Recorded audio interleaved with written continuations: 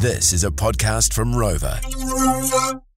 Right, welcome back into the show. Well, New Zealand's first large-scale vertical farm will start production in Hamilton this month. Now, it aims to produce around 4,000 bags of leafy green vegetables a day in about half the time it would take to grow them outdoors. Green Grower Chief Executive Tom Shute is on the line with us now. Tom, lovely to talk. How are you? Yeah, good. Thanks, Dominic. Thanks for having us. No worries at all. Great news, really. Firstly, I guess, for the upper North Island, I can imagine a few jobs being created there. Yes, that's right. And one of the things we're really excited about is bringing some of the science that areas of the Waikato are so famous for into the horticultural space, aiming to bring some roles in, not just in our processing site, but also in ongoing research and development as well. So I think it's a really encouraging thing for us to try and do in this region. Now, vertical farming, it's something that I've touched on a few times this year with different organisations, generally outside of New Zealand. Tell us a little bit about your vertical farming operation and how that works.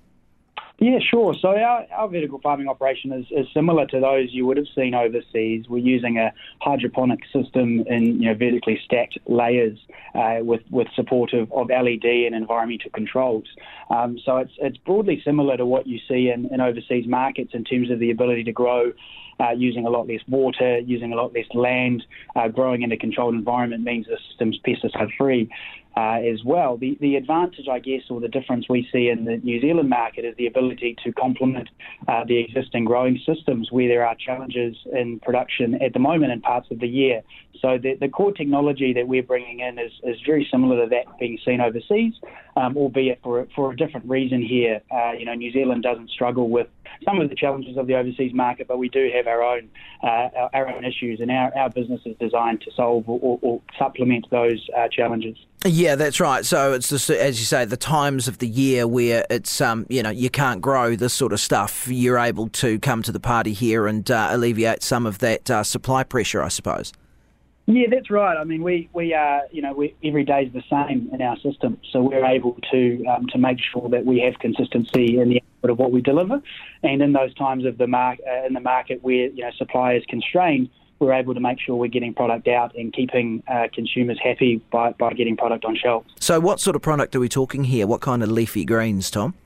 Yeah, so our system can grow a wide variety of greens, ranging from mainstream lettuce, spinach, kale crops through to more niche herbs and microgreens as well as Asian greens. Where we're targeting at the moment is where that challenges traditional products like leaf lettuce, spinach, kale, rocket, the sorts of products that we have seen the challenges in supply at the moment. But the system is very adaptable, and so we're able to adapt as consumer demand changes or as gaps in the market change as well. Tom, there's a few things when I've spoken to the overseas companies that we've spoken about with vertical farming, and there's a couple of things that struck me as really interesting. One idea is the recycling, I guess, of the water system that's used, and also the introduction of certain bugs and insects that are beneficial for the growing of these types of vegetables. Is there anything like that in terms of your system that's comparable? Yes, on the water side, our system uses about 1% of the water compared to an equivalent traditional farm or outdoor farming system. Basically, the way we're able to operate is that all the water that we use, essentially anything that isn't picked up by our plants through their growing process, is able to be recycled, re-cleaned, retreated, and sort of circulated through the system again. So we end up with very limited incremental water coming into the system every day, just essentially what we need to help the plants grow. So on the water side, we're able to use some of those real efficiencies that you see from having such a constrained environment. On the bugs and insect side, it's really interesting. It's obviously product dependent. So for certain products that require propagation, obviously that's very helpful. For our core range, there's limited advantages to doing that at the moment, but it's certainly something that is a really interesting field of research on a wider variety of crops. Yeah, very interesting stuff. So it really is, as far as I can ascertain, a model that is based on these overseas vertical farms. Tell me where and how you sort of came up with the idea. What was the genesis of you going down this particular road? Yeah, well, it's a bit of a cliched story. We were spending some time, myself and our co-founders, spending some time in the produce industry, ranging from the supply side into buying, at an individual store level, and we just saw the challenges that are emerging and continue to emerge in the availability of product and the volatility of supply and price throughout the year, and realise that there are opportunities in those really challenging periods through technology to solve those issues, and vertical farming became the idea that we thought would solve those challenges, and after a few years of work, we're at the point now where we're able to start to bring this product into the market. In terms of the timeline, the construction, etc., where are you at the moment with all the logistics of everything?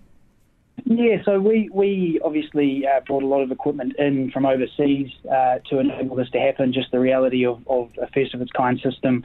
So there was a reasonable logistics trail to work through. We're at the tail end of that now. We have plants growing in parts of the system, and we're just commissioning the final parts of that really over the next couple of weeks, so that we're fully operational by the end of the year, starting to grow at scale as we intend to.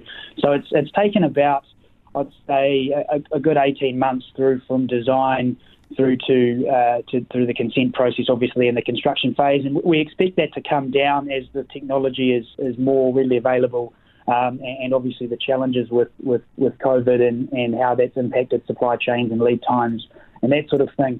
But it has been a reasonably intensive process from inception to here. I can imagine, yeah. Harvesting, bagging, things like that, do you do that on site or is that done elsewhere? Yeah, it can be done on site. So we have the capability on site to process and pack for a variety of customers and formats. Obviously, that's customer dependent on what format the eventual customer or intermediate customer wants it to be in. That'll drive the extent of processing that occurs on site. Oh, actually, one other thing I was going to ask you about soil. Are you using peat soil? Yes, yeah, we are. We use peat plugs. There are a variety of options you can use in these controlled environment farms. We've settled on peat at this stage, but there's ongoing work globally in terms of the most effective solution to use. All of our peat is composted following its use in the system. And Tom, do you see this being more of a feature of New Zealand agriculture in the next few years? I do. I think it's a case of I guess solving those challenges that exist and working and coexisting alongside traditional farming systems as well. We have been very well served by those for a long time, and it's just being able to solve the challenges through technology that will mean this sort of supplements the existing market. And I think some of those challenges will continue. So the role of vertical farming will continue to exist, and the extent to which it exists is really dependent on the extent to which those challenges continue to emerge or lessen. Great stuff. An official opening sometime early in the new year, is that right?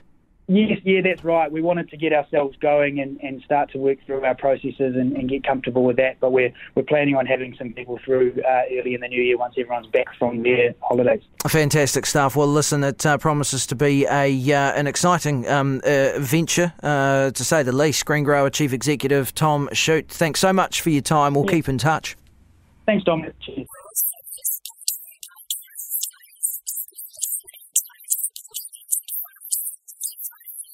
Well, it's one of the bigger talking points out there at the moment. In its submission to the government, Beef and Lamb New Zealand has rejected the government's proposed agricultural emissions pricing system. Beef and Lamb has called for essential changes to ensure the resulting system does not disproportionately impact sheep and beef farmers. That is our program for today. As always, thanks for your company. Make sure you go and check out netspeed.net.nz.